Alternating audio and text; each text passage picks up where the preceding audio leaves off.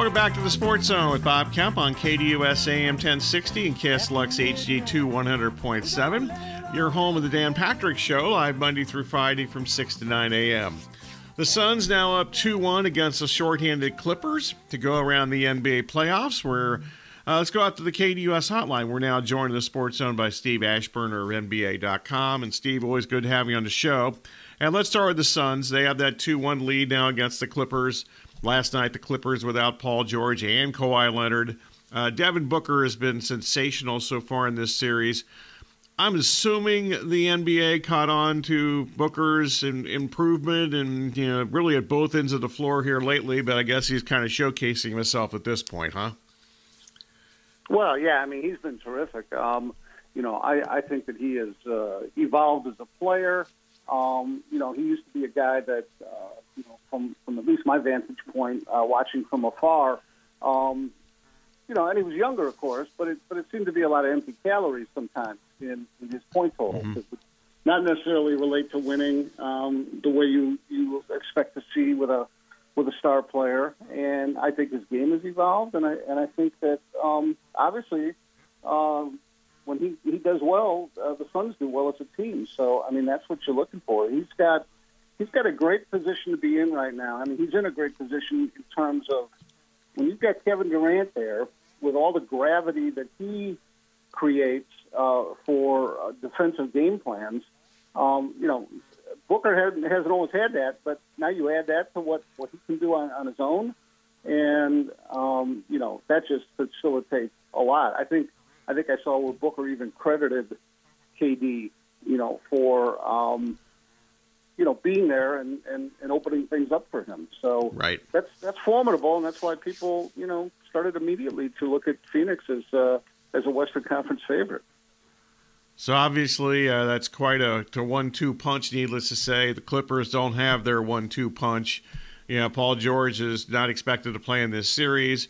Kawhi Leonard missed last night. I know there was speculation yesterday, some speculation at least one report, indicated that they didn't think that Leonard was going to be able to play twice. And, this is a short turnaround with the Saturday afternoon game. So let's assume that Leonard comes back and plays on Saturday. What should be the approach that the Clippers have in that game with a healthy Leonard? Well, I mean, they basically have to do what they did in Game 1. They'll be at home, which is worth something. But Leonard, that's a long way to come back. From sitting out entirely to coming back and being the best player on the floor, because I think that's what he was the first two games. I mean, as well as Booker played. I still think Kawhi Leonard, at both ends, when you look at the job he could do defensively on Durant, the defensive attention he drew from the Suns, it reminds you why this guy is a coveted player and so highly valued, except that when you try to watch that, great player during the regular season, there's half a chance he won't even be playing because he's load managing. So, no, it's a lot to ask. I mean, I think that the Clippers are, they're mediocre. I don't see them advancing anyway, and I think that this thing is sort of regressing to our expectations rather quickly. Okay, so let's go to expectations. Warriors and Kings. This is fun. Hopefully, unless people have money in this game or this series, they should be hoping for a 7-game series, and maybe the NBA expands this to a best of 15 or something. But to me, this has been the most fun first round series. How about you? Yeah, I mean the Draymond Green thing. At first you thought, well, that's going to take away a little bit of the pizzazz, from Game 3, except it really didn't. And when I previewed this series, I think I had Golden State winning in 6, just because based on their road record, I couldn't imagine them winning in 7. But no, it's great, and I think the fear for Kings fans is that somehow that the Warriors have flipped yet another switch. We see teams when they don't have their star player. In the case of the Clippers, well, it's two guys, but particularly Leonard, they can't overcome it. But then we see other teams that, whether it's Milwaukee or Memphis the other night, or now Golden State. Now I'm not going to say Draymond Green is the equivalent of John Morant or Giannis, but still, you take a blow like that, and the other guys rally around and overcome it, and you wonder whether that's something that continues. They it's cliched, but they dig down, they find something, and all of a sudden that's changing the series. So. Yeah, I think that the Kings have their hands full. Now, if they can win one game, if they win this next game, obviously that changes everything. Otherwise, I think you're probably right. I think it's a 7-game series, and I got to favor the pedigree the longer this goes, because they've been there before. They've done this sort of thing, and even though the Kings haven't been hurt really by their inexperience to this point, the more opportunities there are to be hurt by that, the more we have to be mindful of it. Yeah, you mentioned the Kings' inexperience to this point, but last night, to some extent, they looked like a young team that was playing on the playoff road for the first time. Allow those guys. Can they turn that around before Game 4? Is it easier for them the second time in a road game in the postseason? Well, I would assume so. But last night was the one to grab, right? I mean, just like the Lakers let the Grizzlies off the hook, just because they won one of the 2 games in Memphis already, they really could have controlled that series. And I mean, for Sacramento to pounce on Draymond Green's absence and not, be hurt and lose in that situation, to me, they had much more capability, particularly inside with size. I mean, Sabonis and Lynn. It should have been, a way for them to dominate. And Steph Curry did Steph things. Sure, you win that game. You're up 3-1 in the series, and now the Warriors get to see what it takes to do what LeBron did to them. Way back when. So, I don't know. I enjoy watching the Kings, but do I know what sort of resolve they have and where they're able to respond now to a much more Warriors-like effort? That's why we watch. Yeah, I'm sort of the same boat with you. I enjoy watching them, but I'm not sure I completely believe in them yet, but we'll see how this goes. Right. Steve Ashburner of NBA.com, calling in the Sports Zone. All right, Memphis and the Lakers. Brooks against LeBron here. Should Brooks just shut up, or what's your viewpoint on the give and take there? Well, if I'm a Memphis fan or I'm the Memphis coach, then I think, don't, he did the opposite of what you want. Don't poke the bear. He likes to poke the bear. And, I was standing right in front of him when he said that stuff in the locker room on Wednesday night, and I was shaking my head and just thinking, here he goes. I mean, you got to smile that the guy knew exactly what he was doing. This was not any emotional, tirade or anything like that. Nothing in a heated moment. He knew what he was doing, and he's trying to get into LeBron's head. I think he understands that if LeBron is facilitating his teammates' games, that's when he's most dangerous for the Lakers. He gets those other guys, whether it's Rui Hachimura or Austin Reeves and certainly Anthony Davis. He gets those guys going. D'Angelo Russell, that's where he's most effective. If you get LeBron focused on his own scoring, then maybe some of those other guys drop off. And to me, that's what Dylan Brooks was trying to do, daring him to score 40, which means the ball's going to stay in LeBron's hands and not end up in open shooters' hands. I think it's all calculated. I think there's also the element of, making himself a brand name. And, he sees what Draymond Green has done in this league and some other guys on occasion, and I think it's just a way for him to amp things up. I think it is interesting because obviously we're going to look for LeBron's reaction to this. And, is he still capable at age 38 of, smashing somebody the way Kobe and Michael would have done if they were challenged like this? So it was nice of you to lend Brooks your sunglasses, too. That was very nice. That was a good deal by you. I was envious. I meant to ask him afterwards, where can I get a pair of those? That's very nice.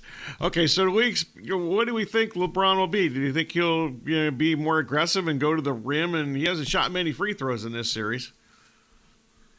Yeah, you know what I would expect from LeBron? I don't think he's going to totally change his game just because Dillon Brooks has goated him.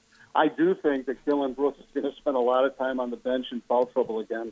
I mean, I could see that happening. I mean, I could see it Wednesday night that LeBron started calling for the ball. Once Brooks got his fourth foul, I mean, LeBron went at him hard.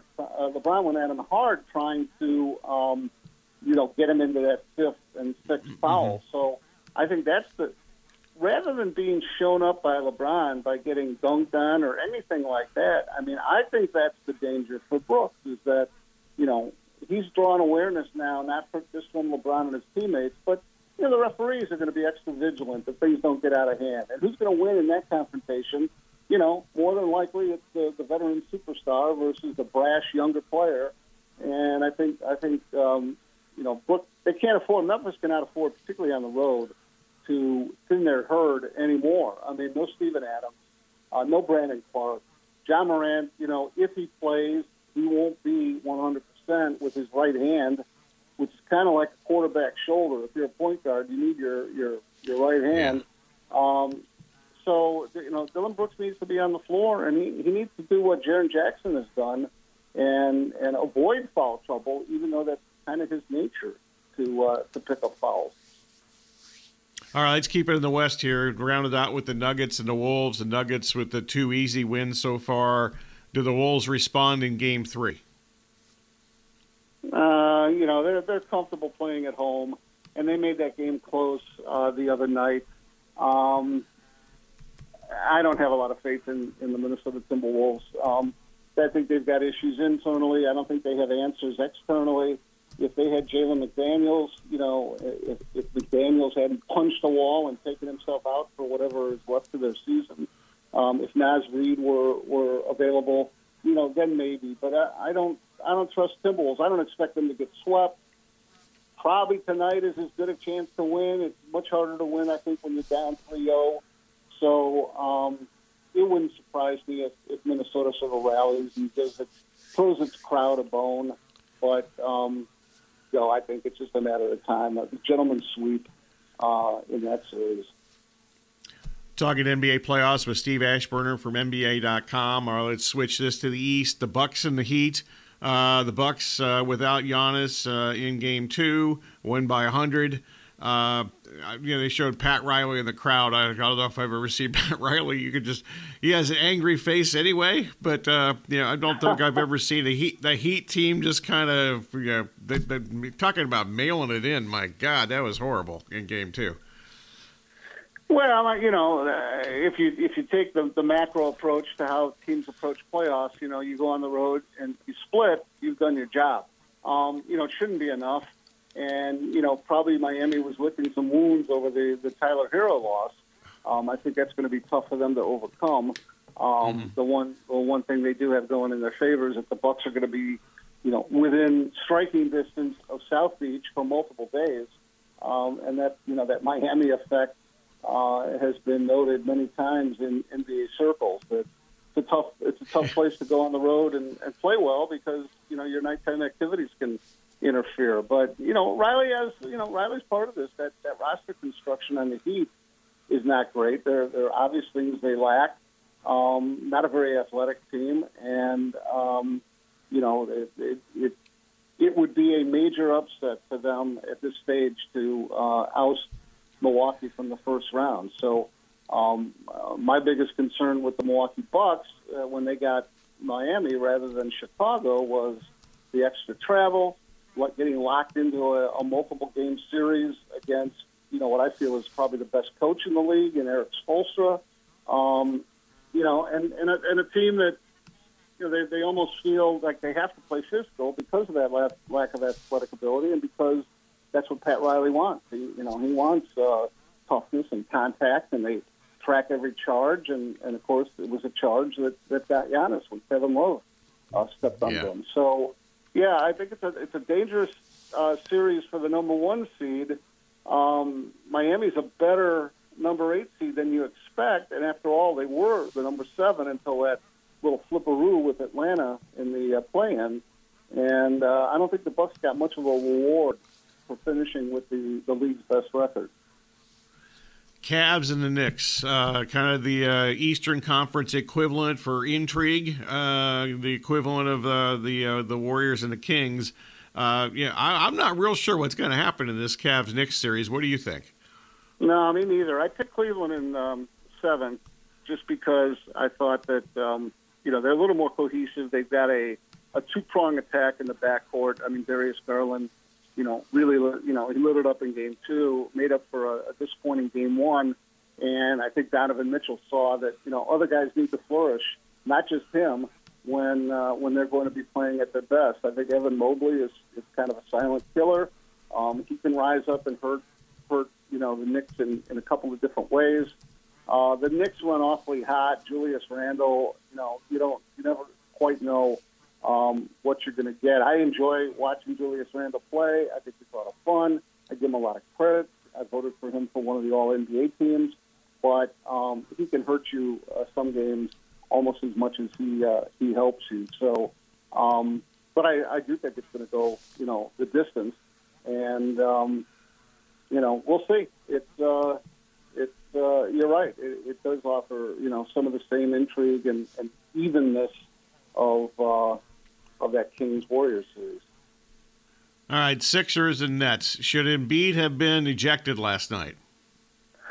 Well, only, because of the so recent precedent, yes.